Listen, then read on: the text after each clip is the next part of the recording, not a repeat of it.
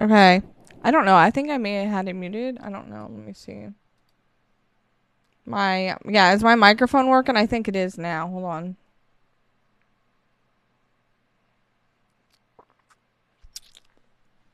Can you hear me?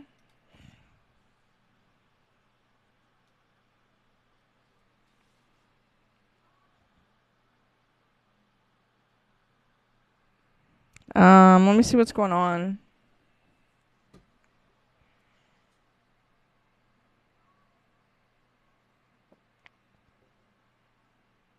Well, I know my mic is working on TikTok. I gotta see why my mic is not working.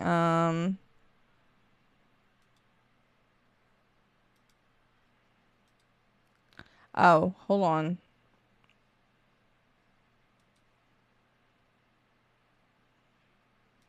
Let me see if that okay, that fixed it. I had the wrong microphone on. Let me see if that fixed okay, yep, that fixed it. I didn't even notice I had the wrong microphone on. Anyways, today I want to discuss about the Idaho University Slayings.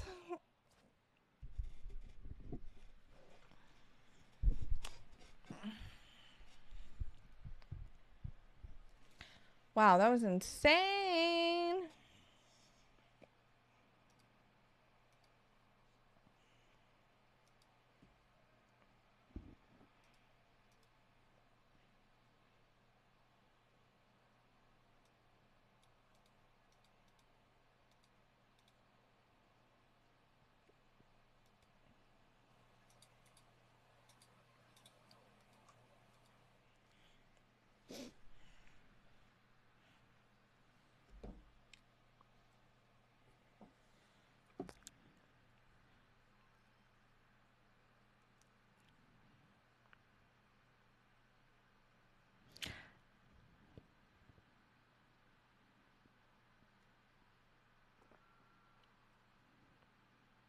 All right.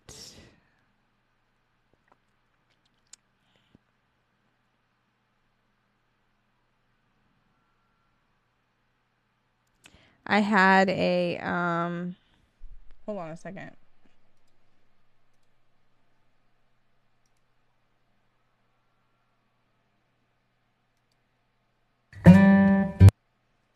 Alrighty.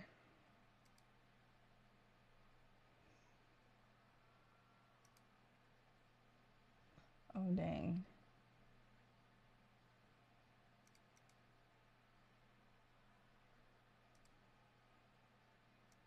Okay, there we go.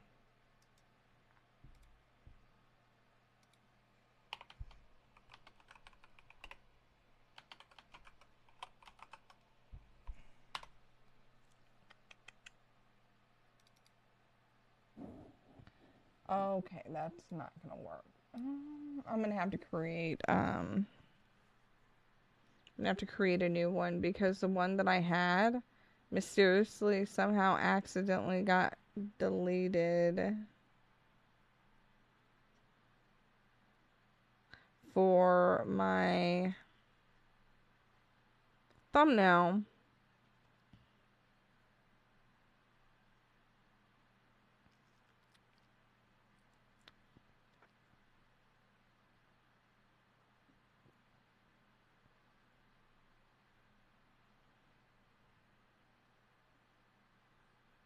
I'm gonna have to create a new thumbnail because of the fact that I don't know what happened to my thumbnail that I had created. Somehow it got deleted off my phone. Oh wait. Okay. I have to email it to myself because somehow it got deleted.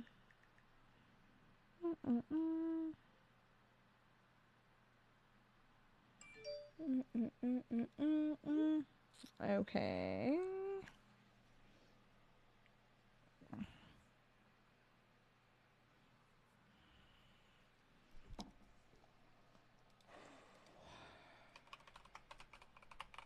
But that's fine. I'm going to go through all the affidavits, the court documents, everything. Let me create a new file because that's what I do best. I like to stay organized. Oh, wait. I already have a file. Where does it say I got a... Oh, there's my file. I forgot. I already created one. I like to stay organized. Organized. Let's see what this is. Is that my photo? Yep. I thought I renamed it. Thumbnail. Kohberger thumbnail. Kohberger case. Thumbnail. There we go. Alright, let me upload this to YouTube real quick. Oh, whew, not even on my live.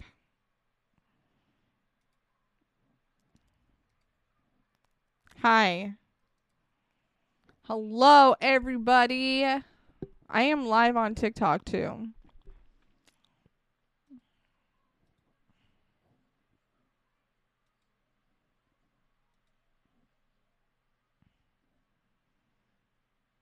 I'm going to update my thumbnail.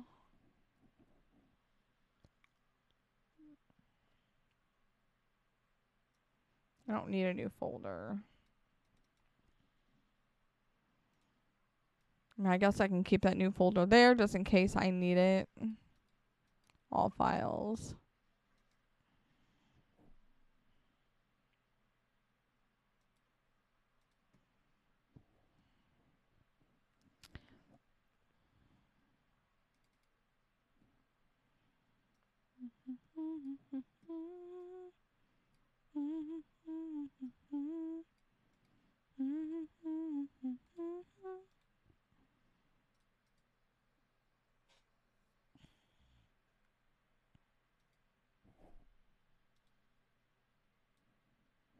Okay, today I'm going to be discussing the Idaho Slayings of the 4 university students. Kaylee Goncalves, I think Goncalves, I think that's how you pronounce it. Ethan Chapin, Xana Kernodle, and Madison Mogen, which were killed on November 13th, 2022 at an off-campus house at the University of Idaho.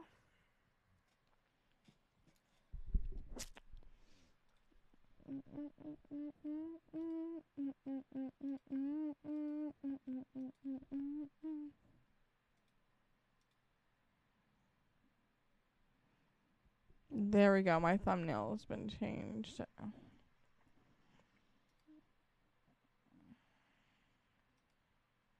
Hi.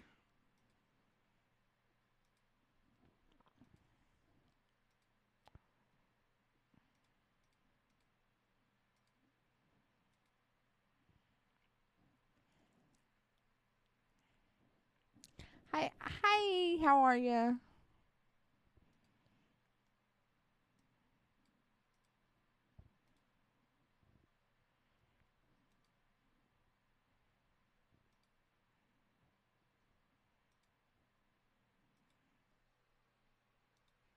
Today I'm going to go through all the court cases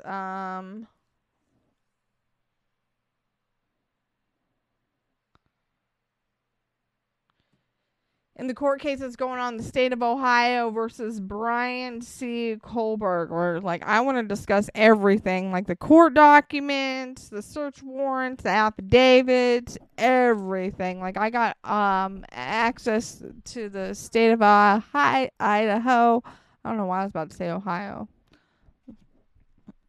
Judicial branch court website, and I'm getting ready to get down to the nitty gritty of everything.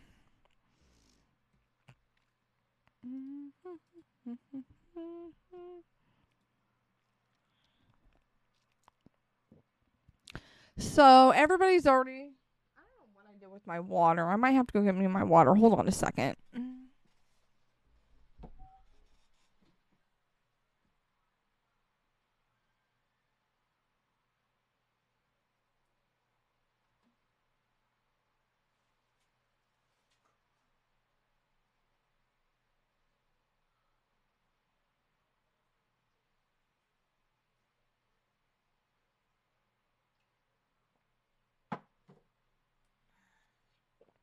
Alrighty.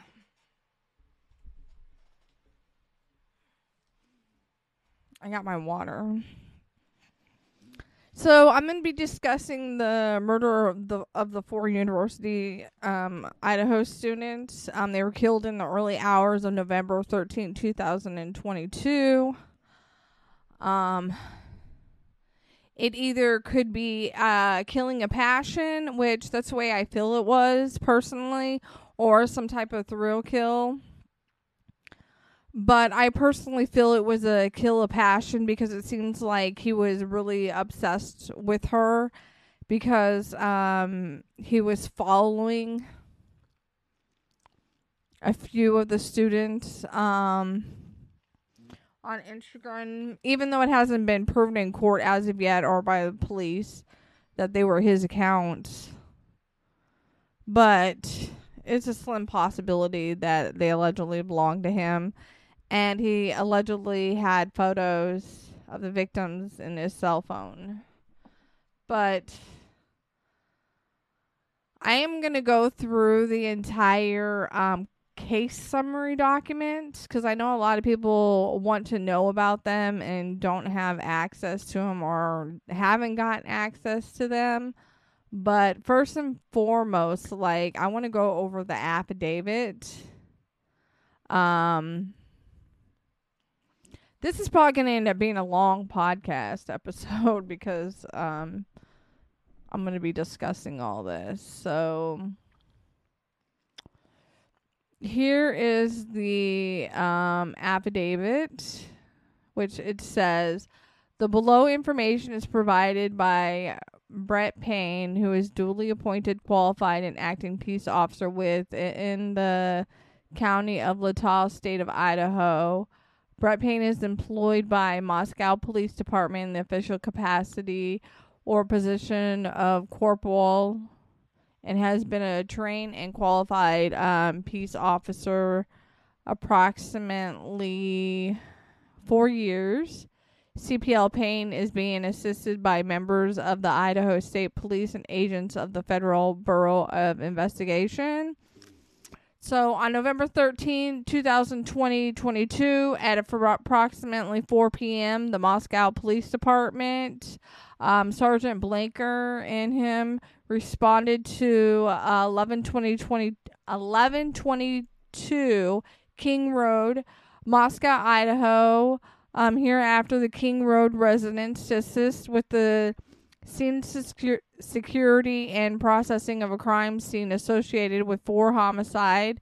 Upon their arrival, the Idaho State Police forensic team was on scene and was preparing to begin processing the scene. MPD officers Smith, one of the initial responding officers of the incident, advised he would walk him through the scene. Official Smith and him entered the King residence and through the bottom floor down. Hold on, I had something in my lips. Through the bottom floor door on the north side of the building. Smith and him walked upstairs to the second floor. Smith directed him down the hallway to the west bedroom on the second floor, which he later learned through Xana's driver's license and other personal belongings found in the room that it was Xana Kernodle's room. Just before this room, there was a bathroom door on the south wall of the hallway. And as he approached the room, he could see a body, later identified as Kernodle's, laying on the floor. Kernodle was deceased with wounds which appeared to have been caused by an edged weapon. Also in the room was a male, later identified as Ethan Chapin. Hereafter, Chapin was deceased with wounds later determined. Autopsy report provided by Spokane County medical examiner, dated December 15, 2022, to be caused by sharp force injuries. He then followed Smith upstairs to the third floor of the residence. The third floor consisted of 2 bedrooms and 1 bathroom. The bedroom on the west side of the floor was later determined to be Kaylee Goncalves. I might not be pronouncing that right. But they were able to determine that was her room. And he later learned from review of Officer Noonan's body camera, there was a dog in the room where Moscow police officer initially responded. The dog belonged to her and her ex-boyfriend, Jack Duncour. I don't know if I'm pronouncing that right. I found out from my interview with Jack Duncour on November 13, 2022, that he and her shared the dog. And then the officer, or Smith, pointed out a small bathroom on the east side of the third floor. The bathroom shared a wall with Madison Mogen's, hereafter Mogen's bedroom, which was situated on the southeast corner of the third floor. As he entered the room, he could see two females in a single bed in the room. Both Goncalves and Mogen were deceased with visible stab wounds. He was able to later notice what appeared to be a tan leather knife sheath laying on the bed next to Mogen's right side when viewed from the door. The sheath was later processed and had Kohberger, USMC, and the United States Marine Corps Eagle Globe and Anchor insignia stamped on the outside of it. The Idaho State Lab later located a single source of male DNA. They made a suspect profile. Left on the bottom snap of the knife sheath. As part of the investigation, numerous interviews were conducted by Moscow Police Department officers, Idaho State Police detectives, and FBI agents. Two of the interviews included BF and DM. Both the BF and DM were inside the King Road residence at the time of the homicides and were roommates to the boyfriend or best friend. It could be either BF's or boyfriend. I don't know. Best friend's room was located on the east side of the first floor of the King Road residence. I'm doing good.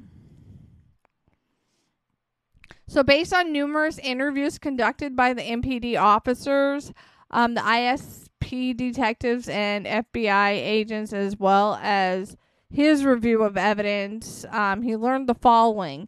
On the evening of November 12, 2022, Chapin and Kernodle are seen by BF at the Sigma Chi house.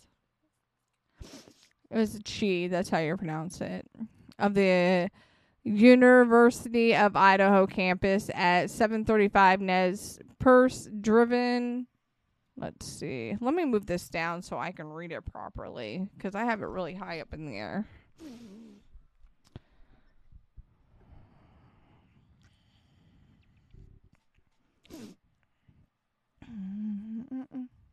Okay, so Chapin and Kernodle were seen by BF at the Sigma Chi house on the University of Idaho campus at 735 Nez Perce Drive from approximately 9 p.m. on November 12th at 1:45 a.m. on November 13th. BF also estimated that at approximately 1:45 a.m., Chapin and Kernodle returned to the King Road residence. BF, I guess that's the initials that they're using for the person because they just don't want to release it to the public. Also stated that Chapin did not live in the King Road residence but was a guest of Kernodle. Yeah, so they initiated the person as BF. Goncalves and Mogen were at a local bar, the Cornell Club at 202 North Main Street in Moscow. They were seen on a video footage provided by the Corner Club between 10 p.m. On November 12th and 1:30 a.m. on November 13th. At approximately 1:30 a.m., they could be seen on video at a local food vendor called the Grub Truck at 318 South Main Street in downtown Moscow. The Grub Truck live streamed video from their food truck on the streaming platform Twitch, which is available for public viewing on their website. This video was then captured by law enforcement. A private party, and then they got this whited out, so they're not going to release that to the public. Reported that he provided a ride. That's the Uber driver. Provided a ride to them at approximately 1:56 a.m. from downtown Moscow in front of the grub truck to the King roadside residence. DM and BF both made statements during interviews that indicated the occupants of the King Road residence were at home by 2 a.m. and asleep, or at least in their rooms by approximately 4 a.m. This is the exception of Kernodle, who received a DoorDash order at the residence at approximately 4 a.m. Law enforcement identified the DoorDash delivery driver who reported this information. DM stated she originally went to sleep in her bedroom on the southeast side of the second floor. DM stated she was awoken at approximately 4 a.m. by what stated sounded like Goncalves. I don't know if it's Goncalves or Goncalves, but I think it's Goncalves, playing with her dog in one of the upstairs bedrooms, which were located on the third floor. A short time later, DM said she heard who she thought was her saying something to the effect of, "There's someone here." A review of records obtained from a forensic download of Kernodle's phone showed this could have been Kernodle, as her cellular phone indicated she was likely awake and using the TikTok app at approximately 4:12 a.m. DM stated she looked out of her bedroom but did not see anything when she heard the comment about someone being in the house. DM stated she opened her door a second time when she heard what she thought was crying coming from Kernodle's room. DM then said she heard a male voice say something to the effect of, "It's okay, I'm going to help you." At approximately 4:17 a.m., a security camera located at 1112 King Road, a residence immediately to the northwest of that address on King Road, picked up distorted audio of what sounded like voices or a whimper followed by a loud thud. A dog can also be heard barking numerous times starting at 4:17 a.m. The security camera is less than 50 feet from the west wall of Kernodle's bedroom. DM stated she opened her door for the third time after she heard the crying and saw a figure clad in black clothing and a mask that covered the person's mouth and nose walking towards her. DM described the figure as 5'10" or taller male, not very muscular, but athletically built with bushy eyebrows. The male walked past DM as she stood in a frozen shock phase. The male walked towards the back sliding glass door. DM locked herself in her room after seeing the male. DM did not state she recognized the male. This leads investigators to believe that the murderer left the scene. The combination of DM's statements of law enforcement, reviews of forensic downloads of records from BF and DM's phone, and video of a suspect, a video as described below, leads investigators to believe the homicides occurred between 4 a.m. and 4:25 a.m. During the processing of the crime scene, investigators found a latent shoe print. This was located during the second processing of the crime scene by the forensic team by first using a presumptive blood test and then aminoblack, a protein stain that detects the presence of cellular material. The detected shoe print showed a diamond-shaped pattern similar to the pattern of a Vans-type shoe sole. Just outside the door of DM's bedroom, located on the second floor. This is consistent with DM's statement regarding the suspect's path of travel. As part of the investigation, an extensive search, commonly referred to in law enforcement as video canvas, was conducted in the area of the King Road residence. This video canvas was to obtain any footage from the early morning hours of November 13, 2022. in the area of the King Road residence and surrounding neighborhoods in an effort to locate the suspects or suspect vehicles traveling to or leaving from the King Road residence. This video canvas resulted in the collection of numerous surveillance videos in the area from both residential and business addresses. He reviewed numerous videos that were collected and had conversations with other officers, detectives, and were ISP detectives and FBI agents that are similarly reviewing footage that was obtained. A review of camera footage indicated that a white sedan, hereafter suspect vehicle 1, was observed traveling westbound in the 700 block of Indian Hills driven in Moscow at approximately 3:26 a.m. and westbound on Steiner Avenue at Idaho State Highway 95 in Moscow at approximately 3:28 a.m. On this video appeared suspect video was not displaying a front license plate.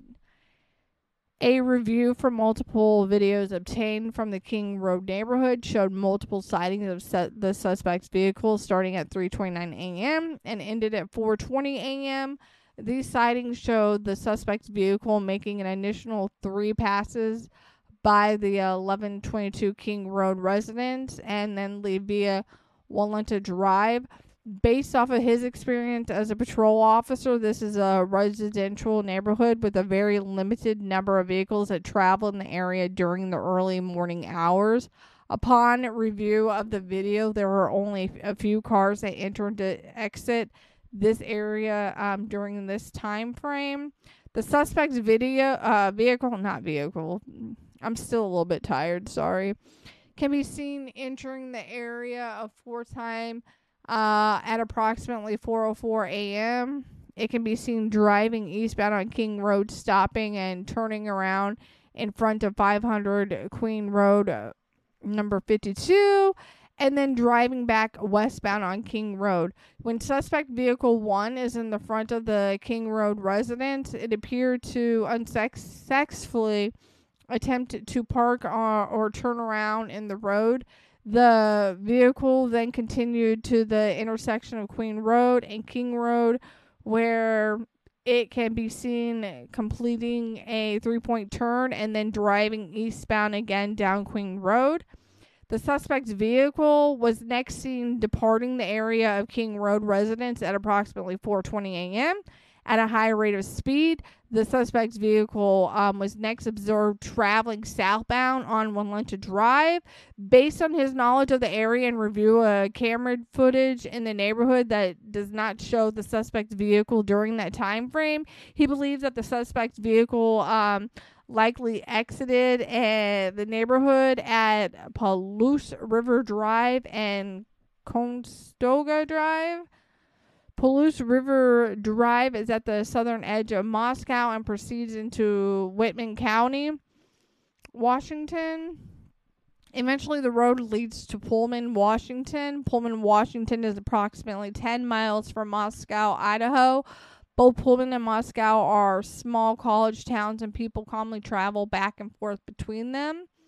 Law enforcement officers provided video footage of suspects' vehicle to forensic examiners with the FBI that regularly utilize surveillance footage to identify the year, make, and model of an unknown vehicle that observed by one or more cameras during the commission of a criminal offense. The forensic examiner had approximately 35 years of law enforcement experience. Gosh, I really am not getting my words right today, but that's all right. With 12 years at the FBI.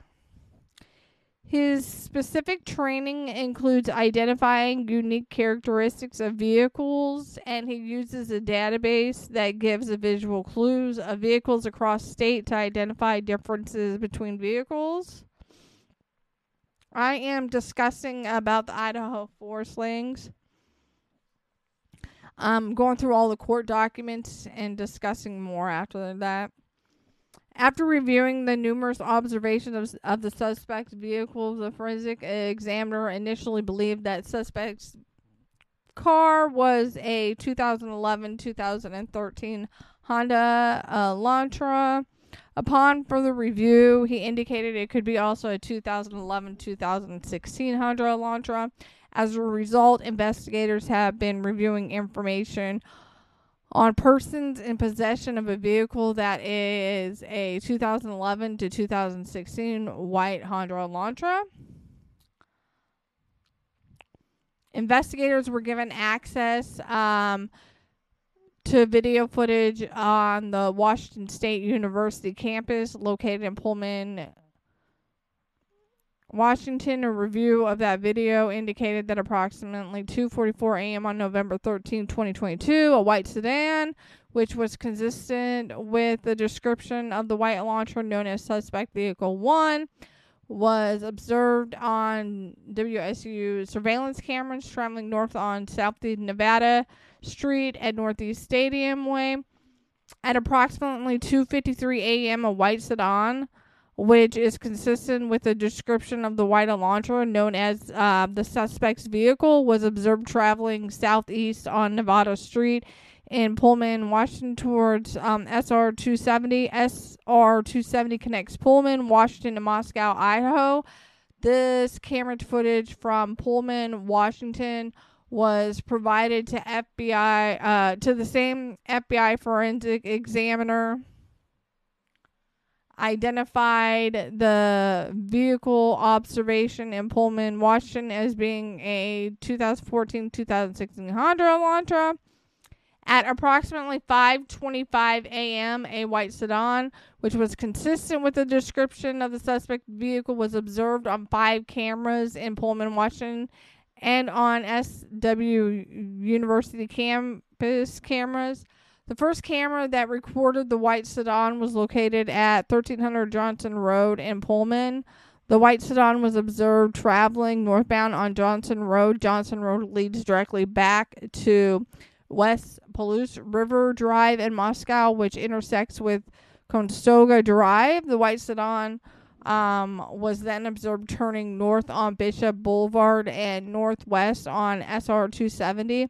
At approximately 5:27 a.m., the white Elantra was observed on camera traveling northbound on Stadium Way at Nevada Street, Stadium Way at Grimes Way, Stadium Drive, Wilson Road at Stadium Way at Cougar Way. And they put some photos up here, which maybe I should see about.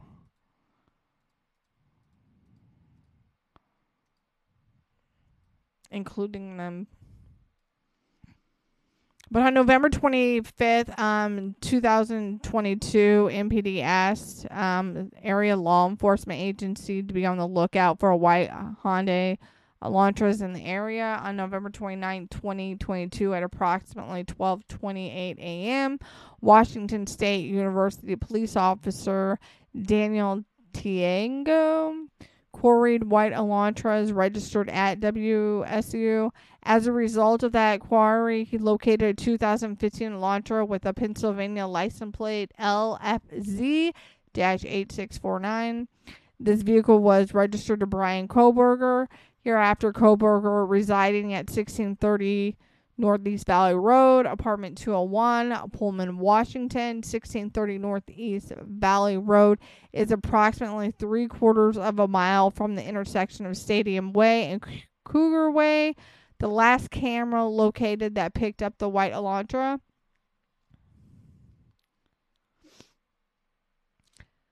the same day at approximately 12:58 a.m., WSU officer Curtis Whitman was looking for the white Honda Elantra and located a 2015 white Honda Elantra at 1630 Northeast Valley Road in Pullman in the parking lot. 1630 Northeast Valley Road is an apartment complex at the houses SWU students. I'm on page 10. Okay, so I'm on page 10 of 18, so that's good.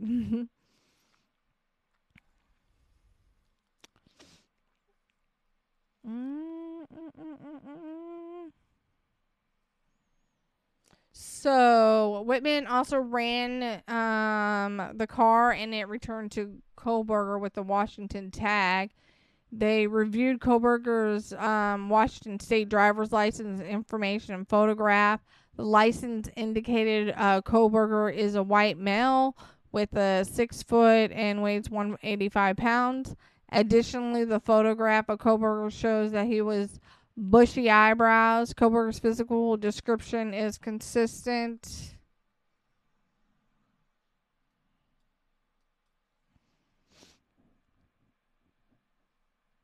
with the description of the male DM saw inside the King Road residence on November 13th. Further investigation, including a review of Latah County Sheriff's Deputy CPL Duke's body cam and report, showed that on August 21st, 2022, Bryan Kohberger was detained as part of a traffic stop that occurred in Moscow, Idaho by CPL Duke. At the time, Kohberger, who was the sole occupant, was driving a white 2015 Honda Elantra with Pennsylvania plate LFZ-8649, which was set to expire on November 30th, 2022.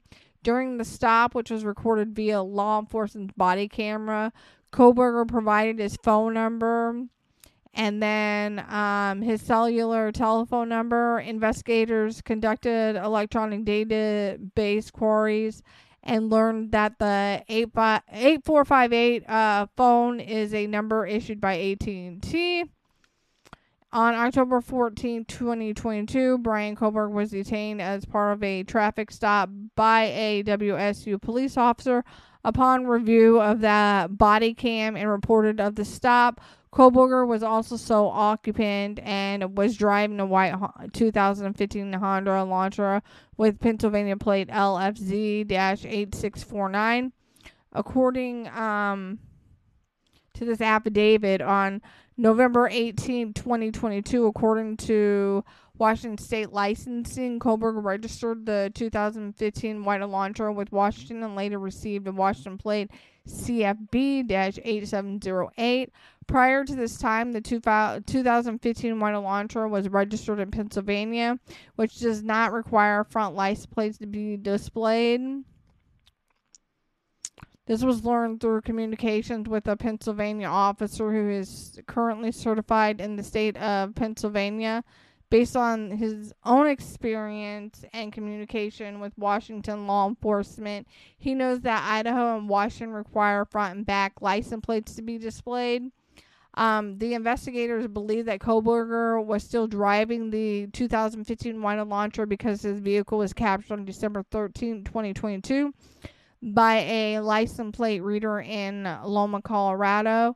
Information provided by a query to database. Kohberger's Elantra was then queried on December 15, 2022 by law enforcement in Hancock County, Indiana. On December 16th, 2022 at approximately 2:26 p.m. surveillance video showed Kohberger's Elantra in Albrightsville, Pennsylvania. The sole occupant of the vehicle was a white male whose description was consistent with Kohberger. Kohberger has family in Albrightsville, Pennsylvania. Learned through a TLO search and locate tool database query. Based on information provided on the WSU website, Kohberger was currently a PhD student in criminology at Washington State University, pursuant to records provided by a member of the interview panel for Pullman Police Department. They learned that Kohberger's past education included undergraduate degrees in psychology and cloud-based forensics. These records also show Kohberger wrote an essay when he applied for an internship with the Police Pullman Department in the fall of 2022. Kohberger wrote in his essay he had interest in assisting rural law enforcement agencies with how to better collect and analyze technology, data, and police safety operations. Kohberger also posted a Reddit survey, which can be found by an open search internet search. The survey asked for participants to provide information to understand how emotions and psychological traits influence decision making when committing a crime. As part of this investigation, law enforcement obtained search warrants to determine cellular devices that utilize cellular towers in close proximity to the King Road residence on November 13, 2022, between 3 a.m. and 5 a.m. After determining that Kohberger was associated to both the 2015 white Elantra and the 8458 phone, investigators reviewed these search warrant returns. A query of the 8458 phone in these returns did not show the 8458 phone utilizing cellular tower resources in close proximity to the King Road residence between 3 a.m. and 5 a.m. I'm going to get a drink of water real quick.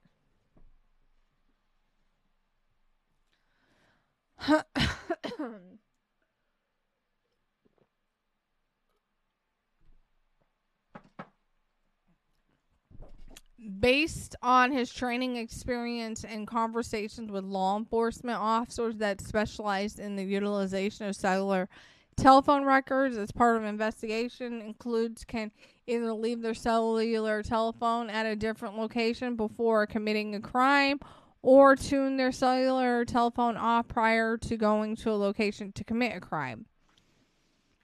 This is done by subjects in an effort to avoid alerting law enforcement that a cellular device associated with them was in a particular area where a crime is committed.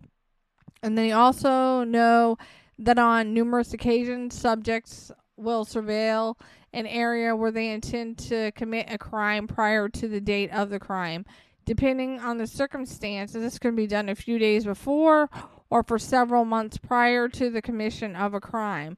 During these types of surveillance, it's possible that an individual would not leave their cellular telephone at a separate location or turn it off since they do not plan to commit the offenses on that particular day, which is actually accurate. On December 23rd, 2022, he applied for and was granted a search warrant for historical phone records between November 12th, 2022 at 12 a.m. and November 4th at 12 a.m.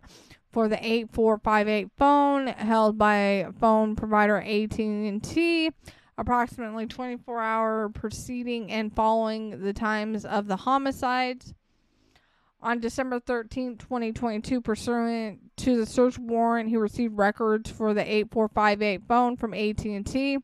These records indicated that the 8458 phone is subscribed to Bryan Kohberger at an address in Albright, Pennsylvania, and the account has been opened since June 23, 2022. These records also included historical cell site location information for the 8458 phone. After receiving this information, I consulted with FBI special agent. This is certified as a member of the Cellular Analyst Survey Team, which is called CAST. Member of CAST are certified with the FBI to provide expert testimony in the field of historical CSLI and are required to pass extensive training that includes both written and practical examinations prior to be certified with CAST, as well as the completion of yearly certification requirements. Additionally, the FBI CAST SA that he consulted with has over 15 years of federal law enforcement experience, which includes 6 years with the FBI. From information provided by CAST, he was able to determine estimated locations for the 8458 phone from November 12th to 2022 to November 13th, 2022, the time period authorized by the court. On November 13, 2022, at approximately 2:42 a.m., the 8458 phone was utilizing cellular resources that provided coverage to 1630 Northeast Valley Road, apartment G201, Pullman, Washington, here after the Kohberger residence at approximately 2:47 a.m. The 8458 phone utilized cellular resources that provide coverage southeast of the Kohberger residence consistent with the 8458 phone leaving the Kohberger residence and traveling south through Pullman, Washington. This is consistent with the movement of the white Elantra. At approximately 2:47 a.m., the 8458 phone stops reporting to the network, which is consistent with either the phone being in an area without cellular coverage, the connection to the network is disabled, such as putting the phone in airplane mode, or that the phone is turned off.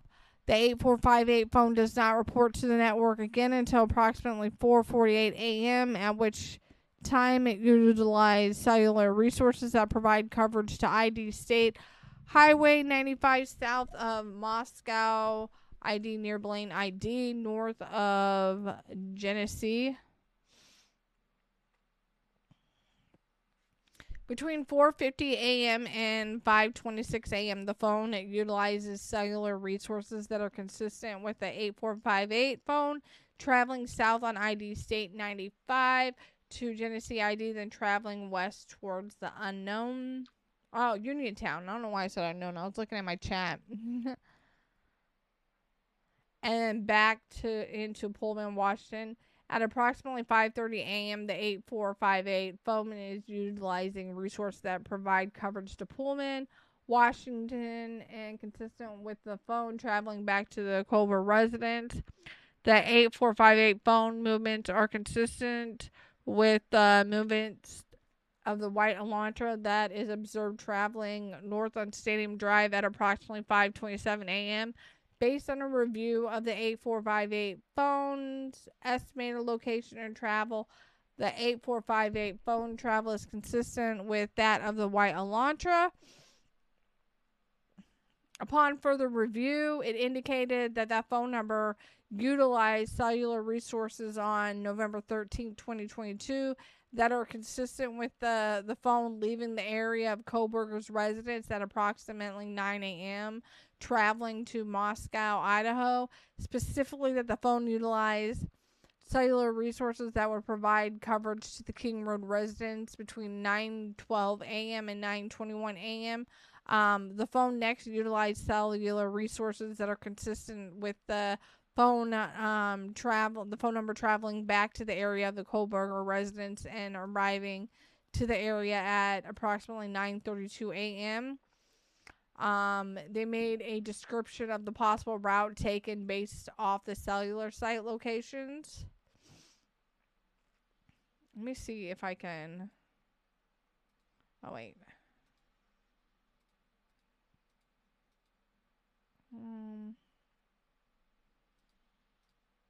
Alright. Based on his training experience and the fact of the investigation thus far, he believes that Kohberger, the user of the phone, was likely the driver of the white Elantra that is observed depart in Pullman, Washington, and that this vehicle is likely suspect vehicle 1. Additionally, the route of the travel of the phone during the day, morning hours of November 13, 2022, and the lack of the 8458 phone reporting to AT&T between 2:47 a.m. and 4:48 a.m. is consistent with Kohberger attempting to conceal his location during the quadruple homicide that occurred at King Road residence. On December 23rd, 2022, he was granted a search warrant for Kohberger's historical CSLI from June 23rd, 2022 to current prospective location in efforts to determine if Kohberger stalked any of the victims in the case prior to the offense, conducted surveillance on the King Road resident, was in contact with any of the victims' associates before or after the alleged offense, any locations that may contain evidence of the murders that occurred on November 13, 2022, the location of the white Elantra registered to Kohberger, as well as the location of Kohberger. On December 23rd, 2022, pursuant to that search warrant, they received a historical records for the phone from AT&T from the time account was open in June 2022. After consulting with CAS SA, he was able to determine the estimated locations of the phone from June 22nd to present, the time period authorized by the court. The courts for the phone show that the phone utilizing cellular resources that provide coverage to the area of 11-2022 King Road on at least 12 occasions prior to November 13, 2022. All these occasions except for one occurred in late evening and early morning hours of their respective days. On one of these locations, on August 21st, 2022, the cell phone utilized cellular services providing coverage to the King Road residents from approximately 10:34 p.m. to 11:35 p.m.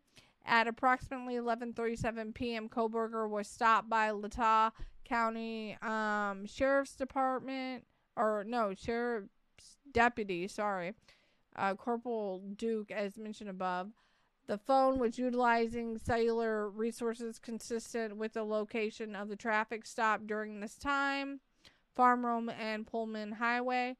Further analysis of the cellular data provided showed the phone utilized cellular resources on November 13, 2022, consistent with the phone traveling from Pullman, Washington to Lewiston, Idaho via U.S. Highway 195 at approximately 12:36 p.m.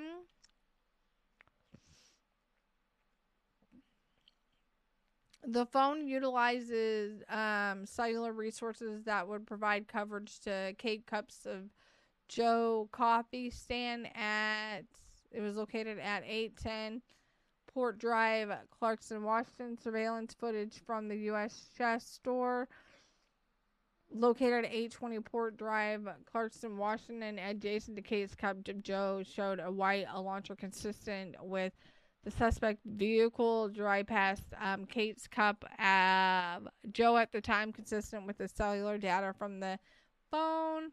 At approximately 12:46 p.m., the phone then utilized cellular data in the area of Albertson Grocery Store at 400 Bridge Street in Clarkston, Washington. Surveillance footage obtained from the Albertson shows Kohberger exit the white Elantra consistent with suspects' vehicle at approximately 12:49 p.m. Interior surveillance cameras show Kohberger walk through the store, purchase unknown items at the checkout, and leave approximately at 1:04 p.m.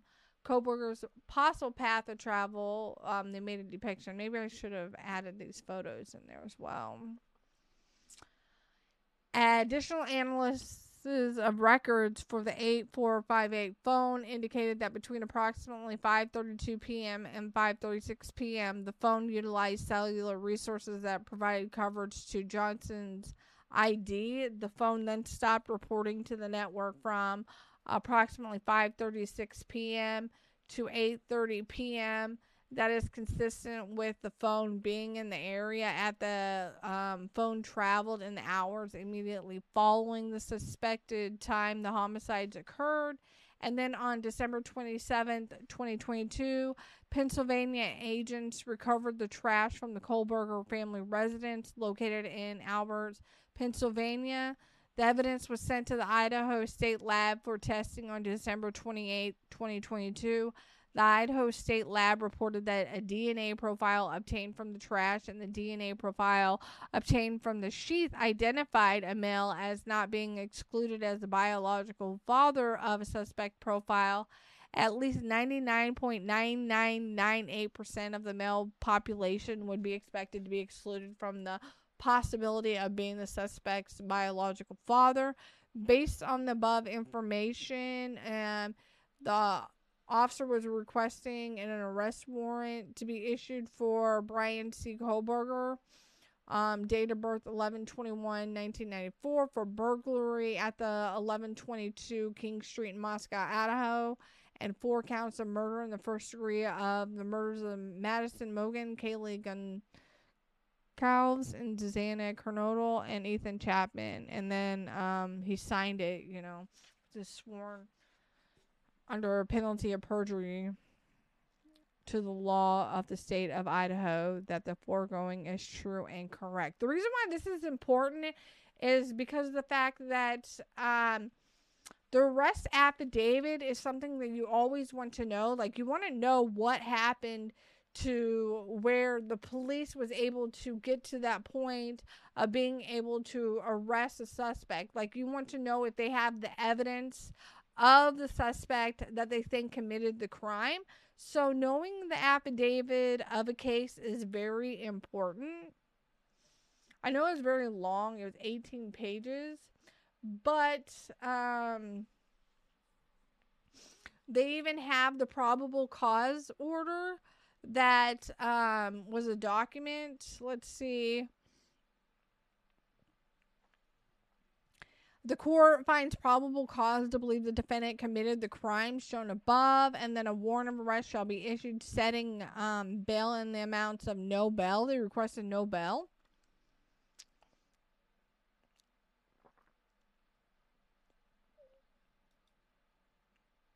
And then they had the official arrest warrant, which just basically in details that to any of the law enforcement of the state of Idaho, information under oath having been presented to, this is like the judge, Idaho Code Section 18, like burglary, murder in the first degree, murder, like 4 counts of murder in the first degree, have been committed in accusing Bryan C. Kohberger thereof. You are ordered to arrest and bring the defendant before the court at 522 South Adams Street, Moscow County of Utah State or Idaho,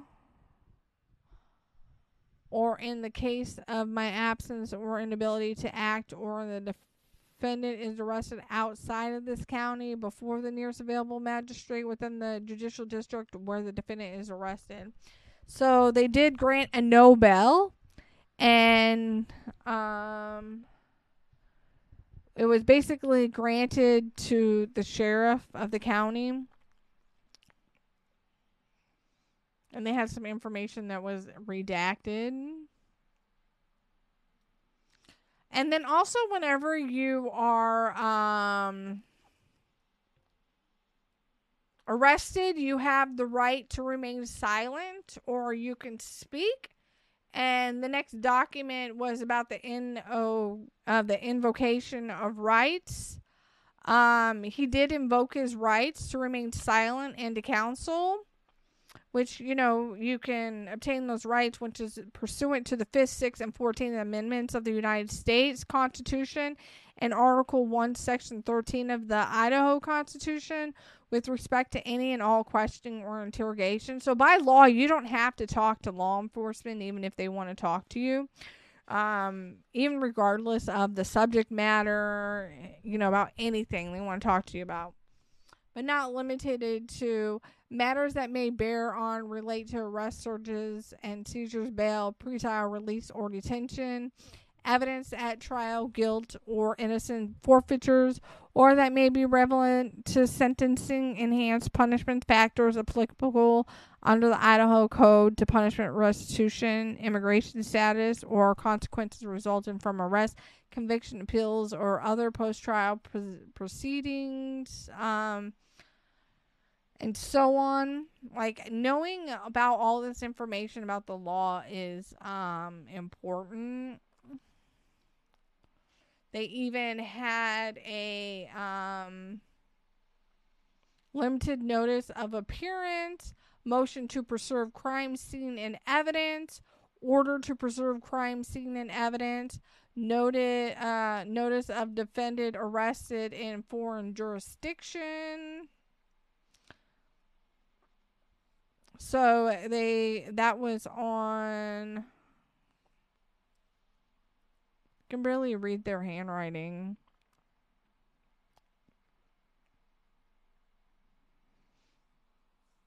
Notice defendant arrested in foreign jurisdiction. He certifies that he's the custodian of a warrant of arrest for the person of the above named defendant.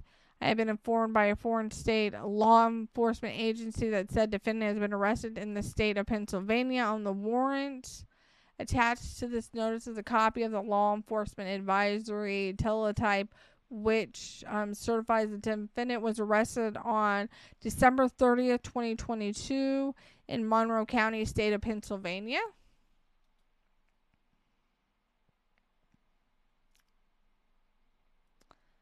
They had a stipulation for non-dissemination order.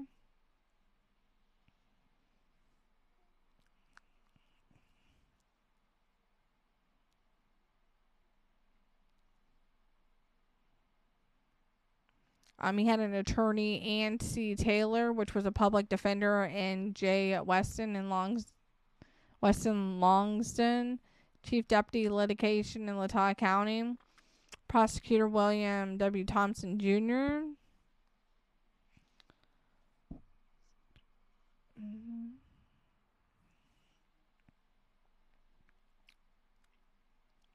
which they were trying to minimize the effects of pretrial publicity. So they were trying to prevent publicity, but that didn't.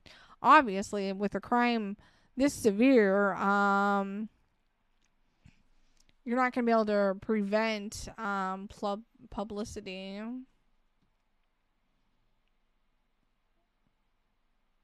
And then they had the Second Amendment order governing courthouse and courtroom conduct. And then they had a notice of his hearing that was sent out.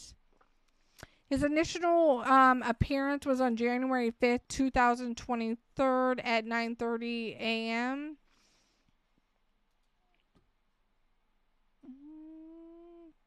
And then obviously they have the court minutes. Is basically what happened in court. The hearing started at 9:43 a.m. The court noted the presence of counsel and the defendant and stated that the defendant is in custody. 9:44 a.m. The court advised the defendant of his rights. 9:45 a.m. Upon inquiry of the court, the defendant stated that he understood. Court read the criminal complaint, charging the defendant with burglary in count 1, murder in the first degree in count 2, murder in the first degree in count 3, murder in the first degree in count 4, murder in the first degree in count 5, and advised of maximum penalties. 9:49 upon inquiry from the court, the defendant stated that he understood the charge, penalties, and rights. Court noted that the defendant was completed an application for attorney at public expense. Court appoint Ann Taylor. Upon inquiry from the court, Ms. Taylor stated that she has spoken with the defendant regarding a speedy preliminary hearing and moved to set the case for status in a week or two to make the final determination. Mr. Thompson stated that there was no objection. 9:50 a.m. Ms. Taylor moved to the court to consider bail to this matter, but stated that she is making limited argument at this time due to being newly appointed. 9:55 a.m. Mr. Thomas presented argument on bond pursuant to code IC, whatever what the code is. It's a long number. Court remanded the defendant to the custody of the Latah County Sheriff without bail, pending further order of the court. Mr. Thompson moved for the issuance of several no-contact orders. Ms. Thompson stated that he had spoken briefly with Ms. Taylor, who has indicated that there's no objection. Ms. Taylor confirmed that this is correct. 9:52 a.m. Court reviewed no-contact orders. The court stated that the defendant will be provided copies of each no-contact order with each of their names. 9:53 a.m. Court reviewed the terms and conditions of the no-contact order. Court advised the defendant of the potential penalty should the defendant violate the terms of the no-contact order. And then 9:55 a.m. the court issued each no-contact order for a period of 2 years and stated that can be modified in the future as needed. So basically, the reason why they put 2 years is because they just probably assumed that it was going to take about 2 years for the case to get resolved. And then once the case gets resolved in court, they'll extend that. And then they did a request of discovery. They even did order before that, order changing time of preliminary status hearing. Let's see what the request of discovery.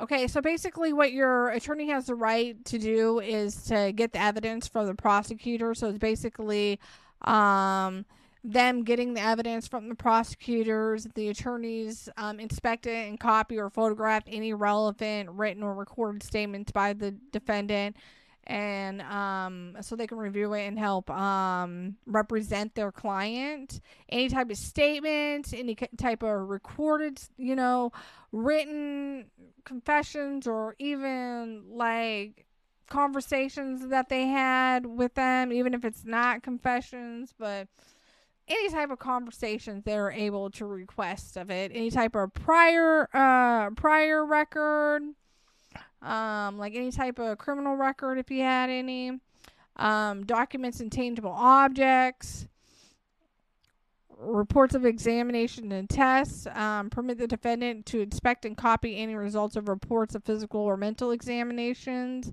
and of scientific tests or experiments made in connection with a particular case that are in the possession, custody, or control of the prosecuting attorney, or the existence of which is known or is available to the prosecuting attorney because of the exercise of due diligence.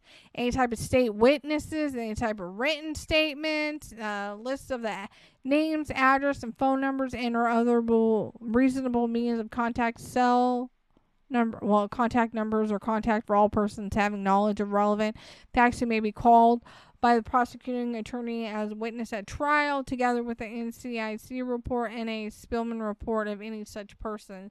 So basically, they have access to all that information.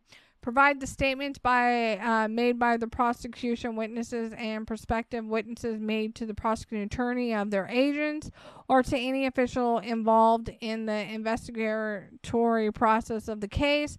This includes statements to employees of all prosecutors' offices, witnesses, statements, coordinators, and all members of any law enforcement agency that has had any involvement in the matter.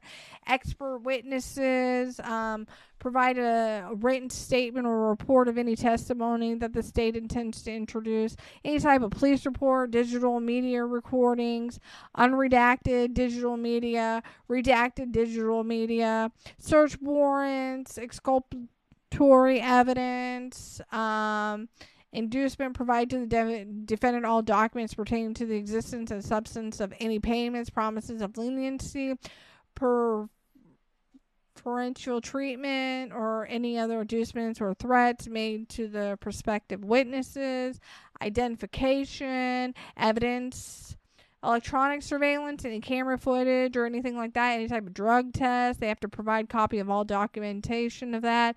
Any type of subpoenas, they have to provide copies of each and every subpoena that was issued.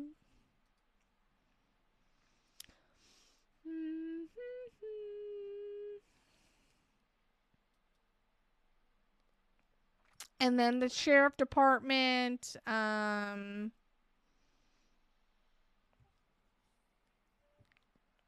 let's see what this is.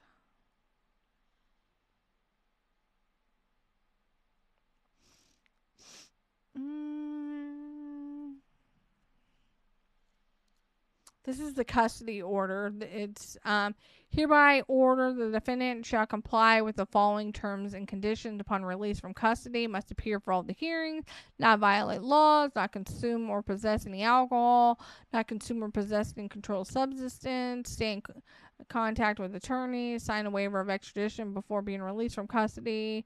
They not possess any firearms or weapons, have no contact with the alleged victim, or basically their family. Then on 1/12/2023, they had a notice of appearance request.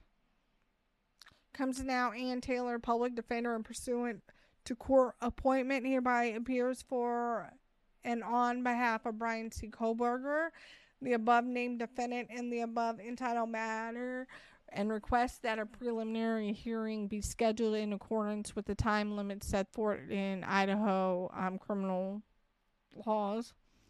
Counsel hereby moves for a reduction of the set bail. Every attorney will try to get their bail reduced. The council was trying to move the court for an order shortening time for bond. She was demanding a speedy jury trial.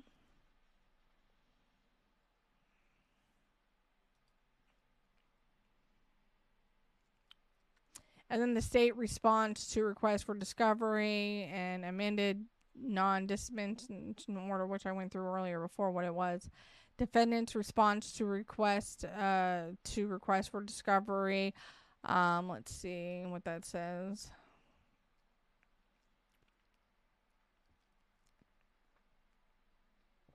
So they did submit a response to the plaintiff's request for discovery. There are no books, papers, documents, photographs, or copies or portions thereof in possession of the defendant at this time, which will be submitted at the time of trial.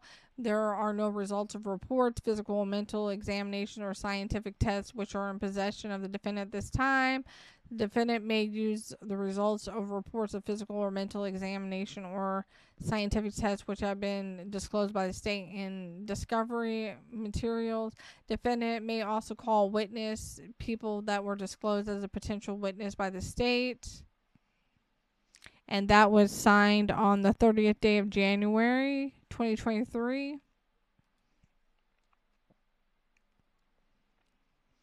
And then they had some appeals. And, let's see, defendant's first supplemental request for discovery, affidavit of the Latah County prosecutor. So he was sworn in. Basically, he was describing who he was as an official elected prosecutor for Latah County and has served in that position for approximately 30 years. That's a long time. In that role, he's one of the attorneys representing the state in the above title matter.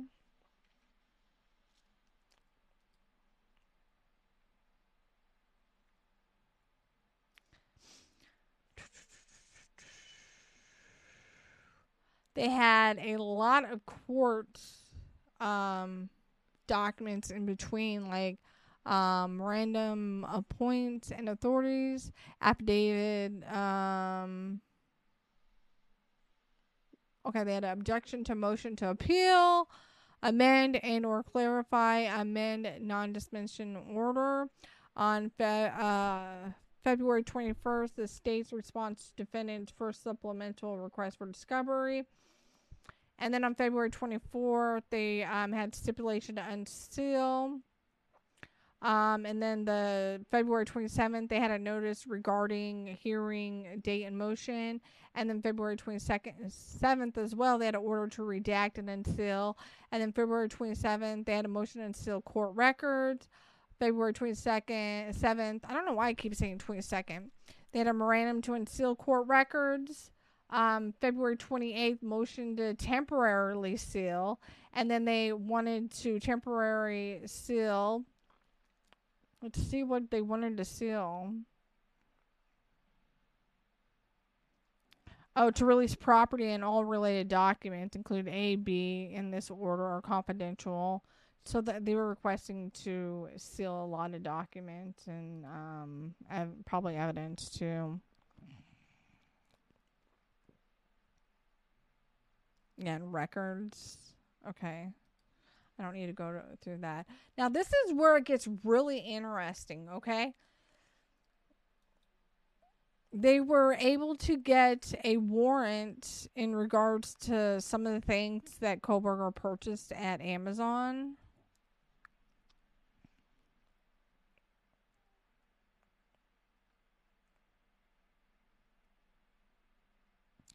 They're saying it was necessary to seal in part and redact the record related of the search warrant because of the documents contain highly intimate facts or statements. I'm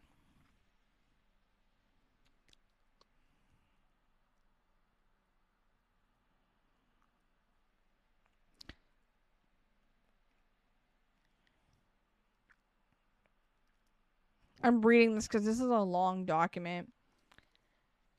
So basically, they had gotten a order to seal and redact, like from Amazon, American Express, like any purchases from Apple, from his AT&T cell phone company, his bank, which was at Bank of America. I don't know what this banner ban is.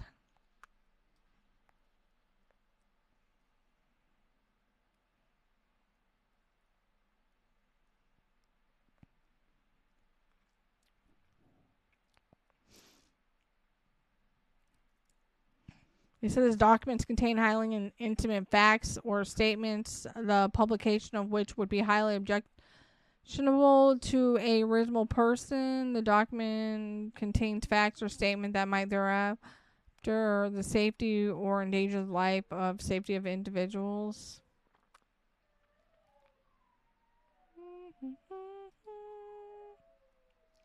We're just stealing redact block or just stealing redact Blue Ridge knives. I guess he must have purchased them. Let's see where he purchased them if it says.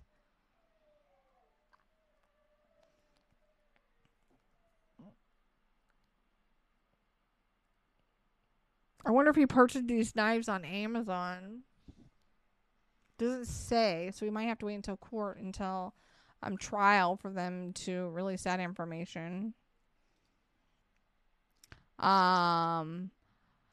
They got a seal and redact from Charter Communications, Core D'Alene Police Department Forensic Lab, like they tested all this evidence. Discover Bank, Dropbox, eBay, Elan Financial Services, Idaho Central Credit Union, Idaho Department, Labor, Numerica Credit Union. So it's probably all these banks that he was, purchasing stuff from.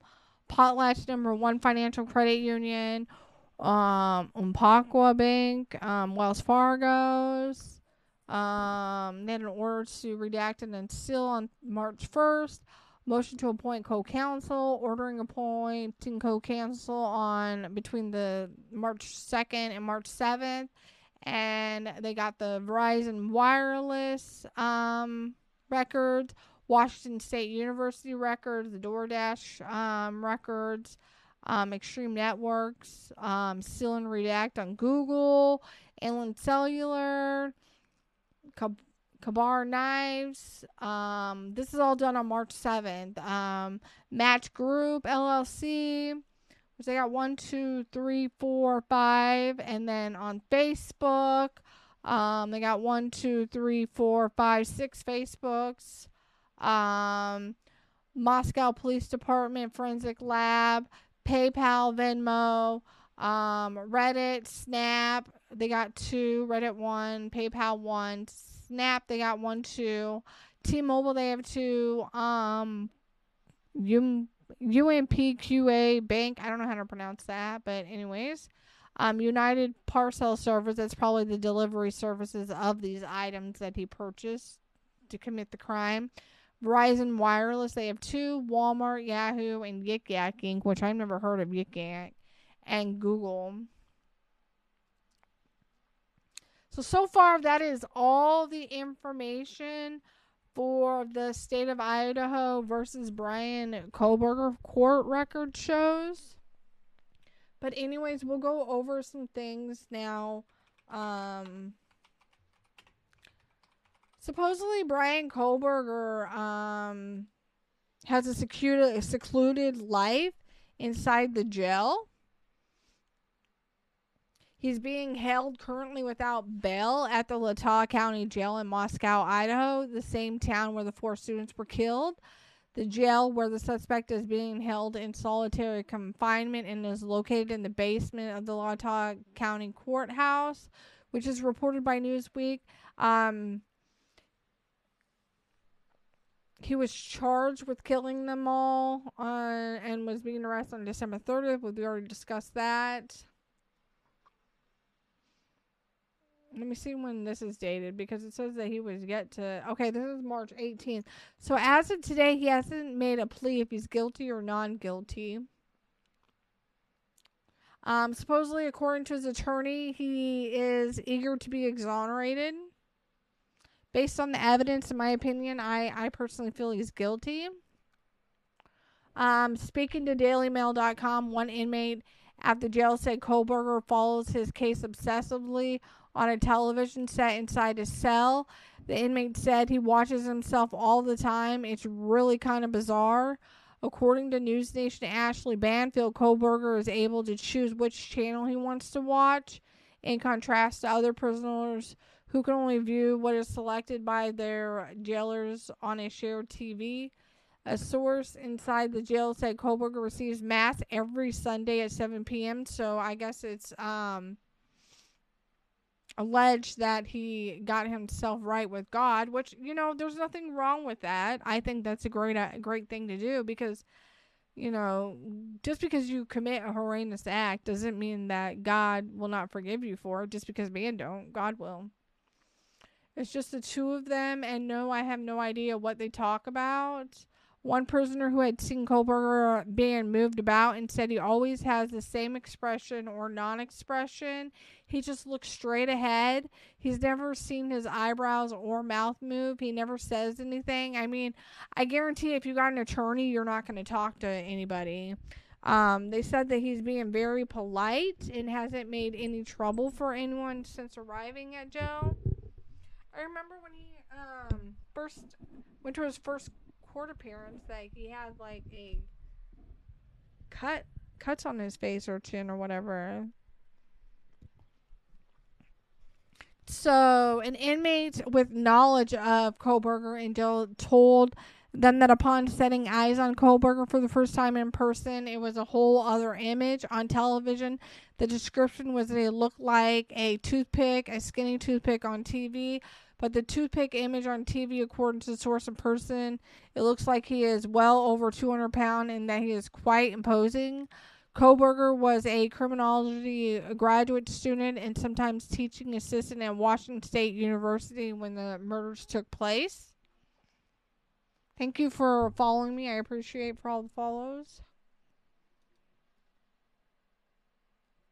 And, everybody was asking if he committed any crimes in Pennsylvania. As the country awaits Bryan Kohberger in June, a lot. In court in the Poconos, the Monroe County DA's office said it will be looking into the Pleasant Valley High School grad's past. Though our several interview requests over the last few months to follow up on that have gone unanswered. When we have crimes that are committed in the area, we have a regional crime information center that keeps reports. That's something used by Bethlehem Township Police, whose chief tells us once he found out Kohberger went to DeSales University and Northampton Community College, his department also reviewed its records. No contact, no suspicious activity, and no unsolved crimes needed to be re-examined. We checked in with DeSales too, which found no evidence of criminal behavior. Northampton Community College simply told us it has no information to share regarding allegations. State police cited the gag order for why it couldn't say anything more about Kohberger and added it doesn't comment on or confirm the existence of any pending or active investigations. So despite a constantly swirling rumor mill, the big takeaway from what local agencies have gathered so far is nothing happened here. Hauk says, of course, if anyone has any evidence of any crimes, to report it, and his office will investigate. In Easton, Priscilla Ligori, 69 News. So there was basically no evidence of any other crimes that was committed by Kohberger based on what was told.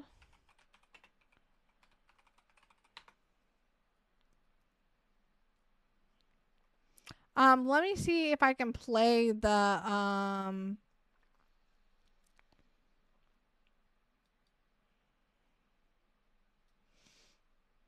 time whenever him and his father was pulled over. But whenever they went to his house, they seized a gun, multiple knives, black face mask, and gloves were among the dozen of chilling items that were seized from the Pennsylvania family home of Idaho murder suspect Bryan Kohberger. Search warrants unsealed Wednesday revealed Kohberger's possessions were carted away by the cops from his parents' residence on Lamson Drive, now Brightsville, on December 30th, the day of his arrest. Let me see if I think I got it going right here. Teen Nike sneakers. Let's see.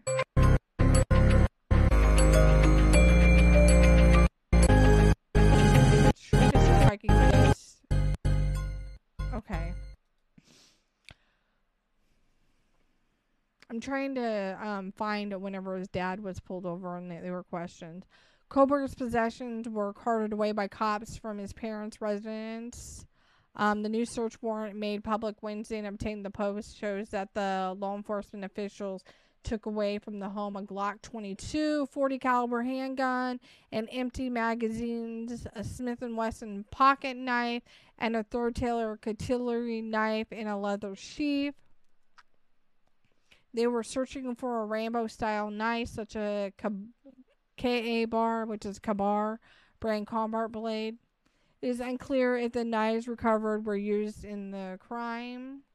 They collected the blast face mask and gloves from the home, multiple laptops, other electronic devices, including his cell phone and books, numerous dark-colored clothing items, and shoes.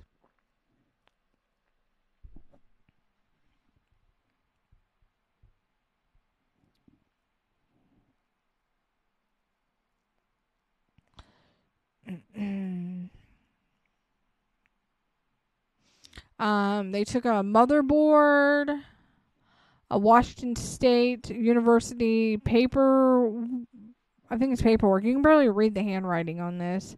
A note from Bryan from, I think, Montana. A craftsman shop, medical, something medical. And you can barely even read the handwriting on this.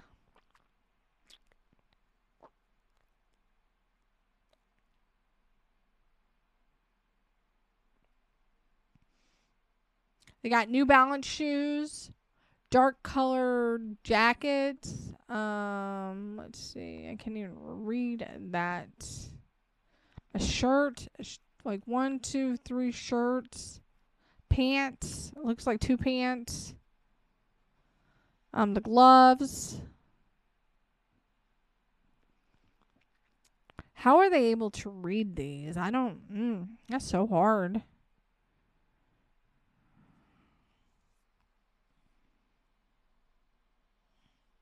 So they got a criminal psychology book and other volume with underlining on page 118, along with a note to Dad from Bryan. So that must have been the letter from Montana. And green leafy substance. Multiple documents were also taken from the home, including medical records and Kohberger's AT&T phone bill. They searched his car and emptied everything out of there, including gloves, a shovel, goggles, floor mats, boots, and a reflective vest. They even stripped the sedan of its gas and brake pedals, seats, seat cushions, and headrests. Dang, they did everything to that car.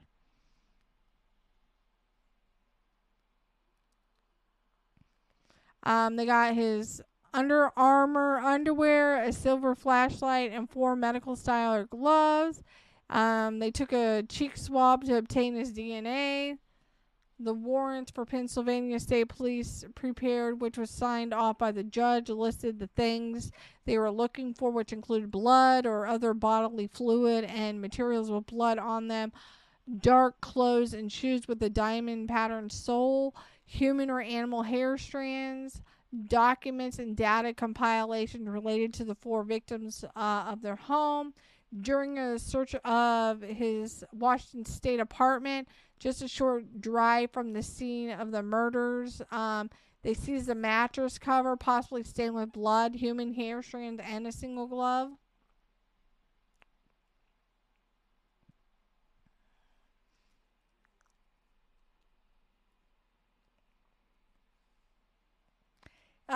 Bryan left no fingerprints at the scene, but the only fingerprint that was found was a tan knife sheath, which was found on a bed in one of the rooms. So I guarantee it, if he would have never left that there, he probably would have more than likely got away with his crime.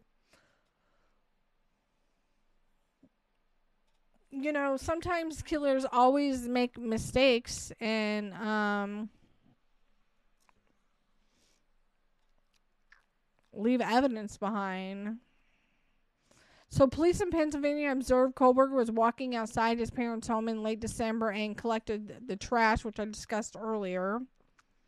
And then they sent it to labs, and they were able to detect that the knife sheath recovered from the site of the murders matched the DNA. And then Kohberger had contacted one of the female victims through social media multiple times in October, but she did not respond to him, according to an investigator close to the case who spoke to People magazine. And he's not due back to court until June 26th. He obviously has not entered a plea as of yet, like I said before. But let me go through this and see what...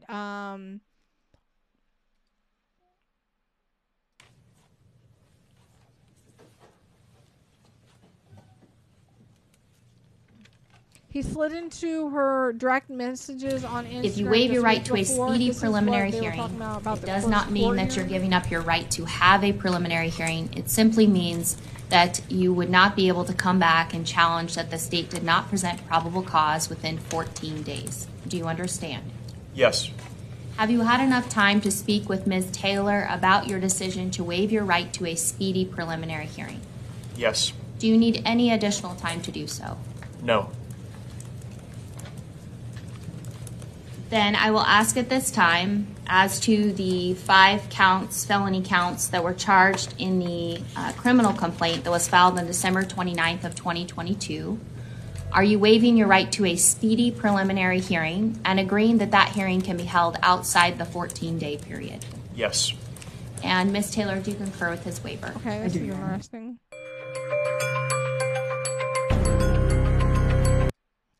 All right, let me see. Okay. Go to settings.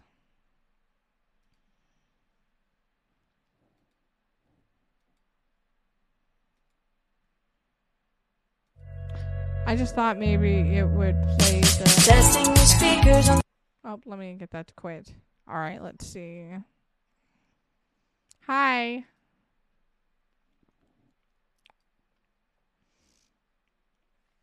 So anyways, Bryan Kohberger, he contacted one of the victims. He repeatedly sent her messages on Instagram, which they never said who it was. But he messaged her several times and she didn't respond. So that is why I feel that it was a crime of passion. The anonymous source said basically it was just him saying, hey, how are you? But he did it again and again. And these messages were sent in October.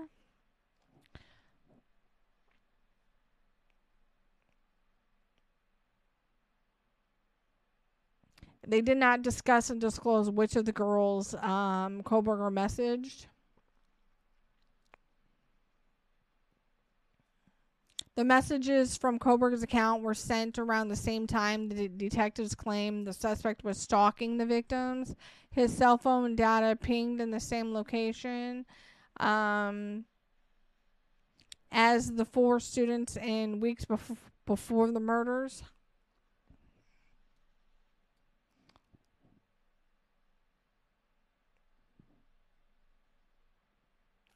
And he was attending Washington State University, which is about 10 miles from the University of Idaho, because he was pursuing a doctorate in criminology.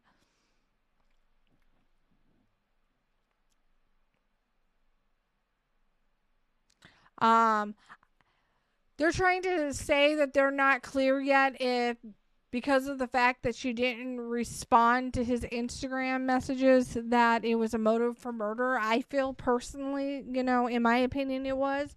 I think it was a crime of passion. I think he wanted to talk to her.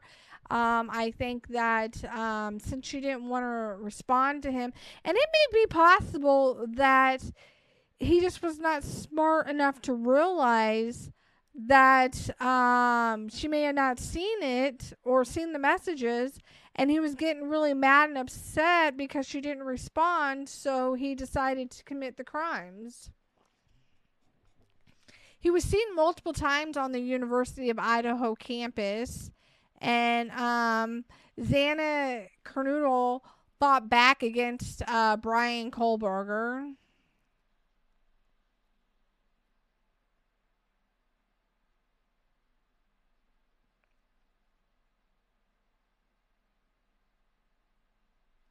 Kohberger's unyielding attempts to reach his alleged victim could be a symptom of incel complex, which the former FBI investigator believes he suffers. It could be possible that he was really upset because of the fact that she wouldn't respond, but it may be possible she didn't see the messages. She had the most stab wounds in any of the victims, so that pretty much lets me know that he was really mad and angry at her the most, which could develop the incel complex. But his next hearing is June 26th. Let me see if I can find the information about their dad and him being pulled over.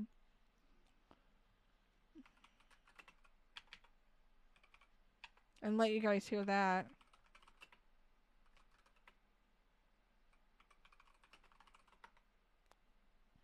Aha, here we go. Here's the SWAT team. Let's go with this. Recording. I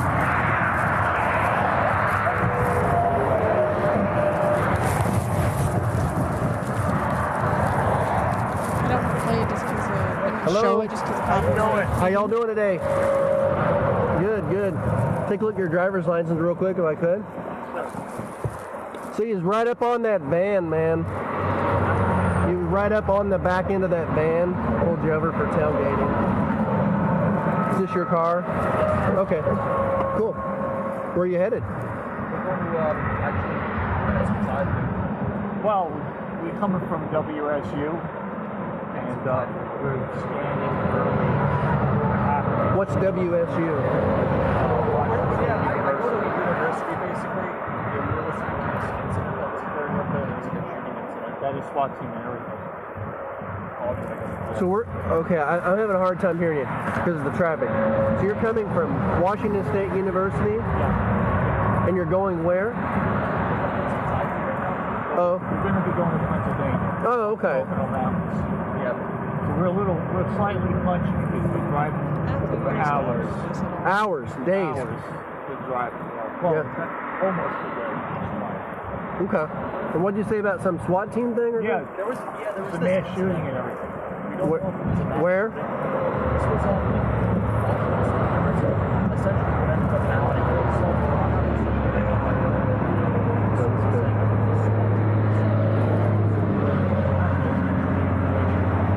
Interesting. Well, it's horrifying because he's going to the university, you know what I mean? Mm-hmm. So y'all work at the university there? I actually do work there. Oh. PhD in criminal. Okay.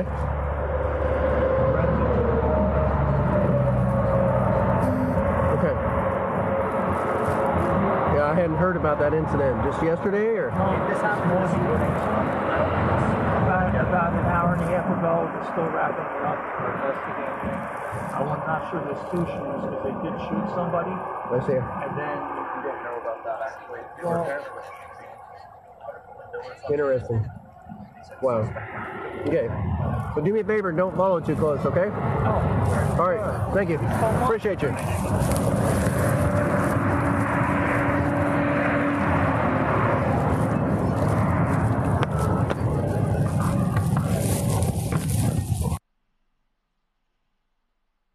If it's echoing, let me know.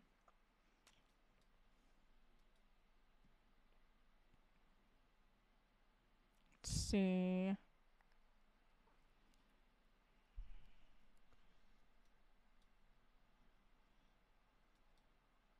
Karen Campbell joins us now. His father, a deputy, pulled on the back end of that van, pulled you over for tailgating. Kohberger's father tells the deputy. Interesting. Well, it's horrifying. Authorities said the shooting WSU on November not counted, free to go. Kohberger being stopped by a. Let me see. Second time.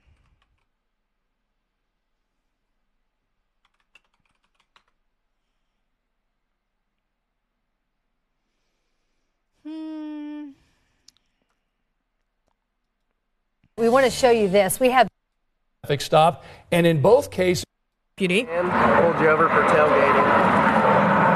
Is this your car? Kohberger said he's working on his PhD following those murders. The University of Idaho is Investigators say the guy was a plate number or even.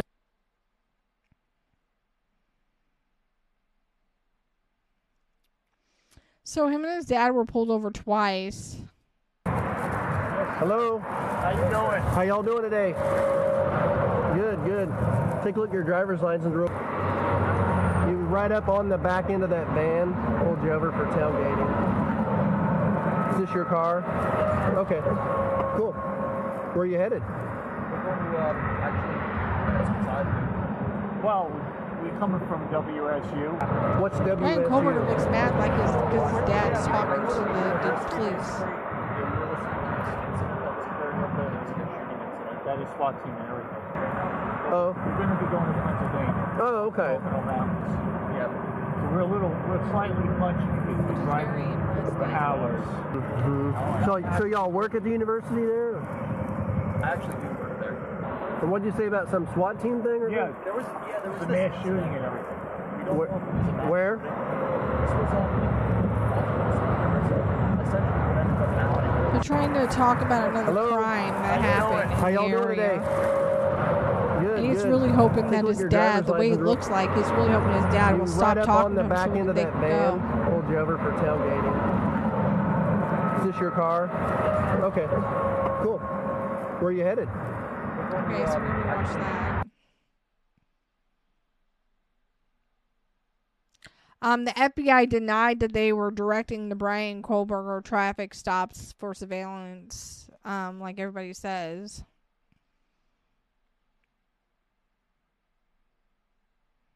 Let me see if I can get this second one. Hello. How you doing?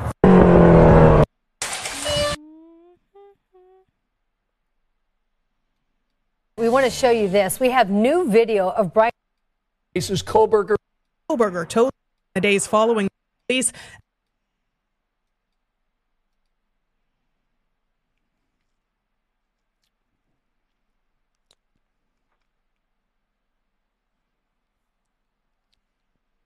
So, the next hearing is not until June 26th, I believe I said it was.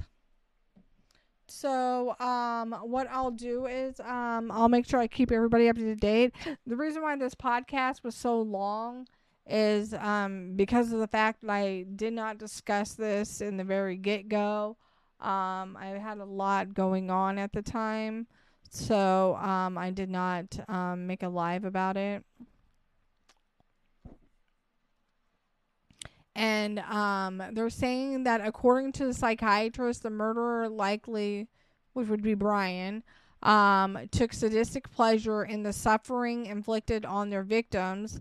He explained creating fear, terror, and or pain in their victims, which will increase the intensity of the pleasure derived from their acts, the intensity, personal, and unusually violent nature of the murders, which is a large fixed blade, such as the Kohberger military-style knife, supports this. The process of hunting, stalking down the victims, culminating in violent homicides. They said that it is pleasurable to these individuals. And it says analogous to the rush of narcotic drugs. Lemarux emphasized that his comments were speculative, which obviously he can only give as speculative, as information regarding the defendant is extremely limited at this time. He added the authorities have been uncharacteristically non-forthcoming with information, which suggests that they are very concerned about protecting the integrity of the investigation itself and the subsequent prosecution. When was this dated? Because it says that they do not have the knife. Oh, this was January 20th. January 31st. So I think they got the knife in question. But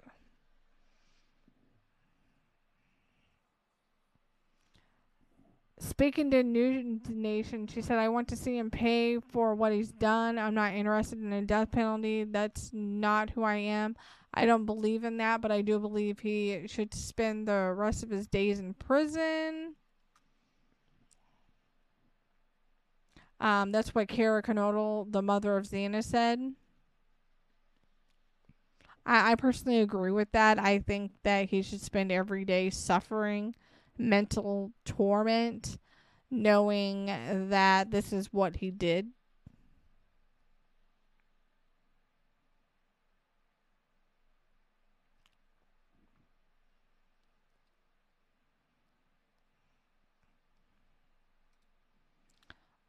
Let's see. I think that is everything that is up to date as of right now.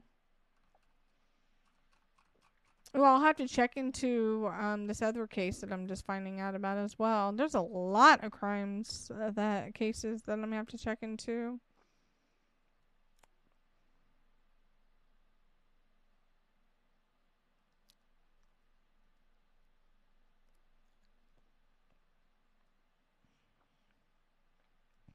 So I have played the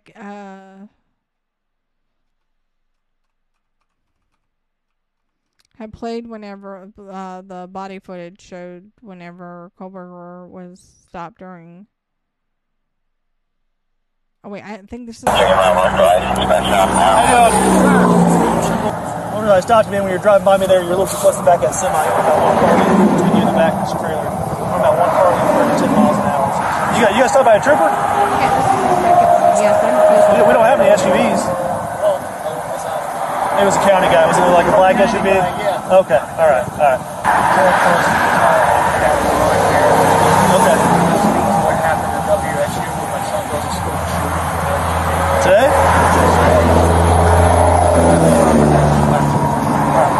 Well, I'm not going to give you guys another ticket or warning if you just got stopped. Just make sure you give yourself money. Okay? Where we're going to?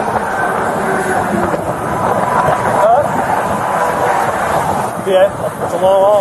You guys scared of airplanes? All right, well, hey, he's out that trip. Thanks. See you.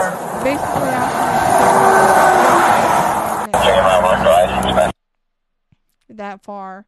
So what I'll do is I'll make sure I keep everybody up to date with what is going on with this case. And I'm going to go ahead and end it here. I'm sorry that it was so long and long-winded. I wanted to go over all the court documents that were currently going on with the case. I wanted to go over the affidavit, the arrest warrant, and everything, which is something I have not done. And I appreciate everybody that stopped by and listened to this. And I hope everybody has a good day. And I want to thank everybody for the new follows.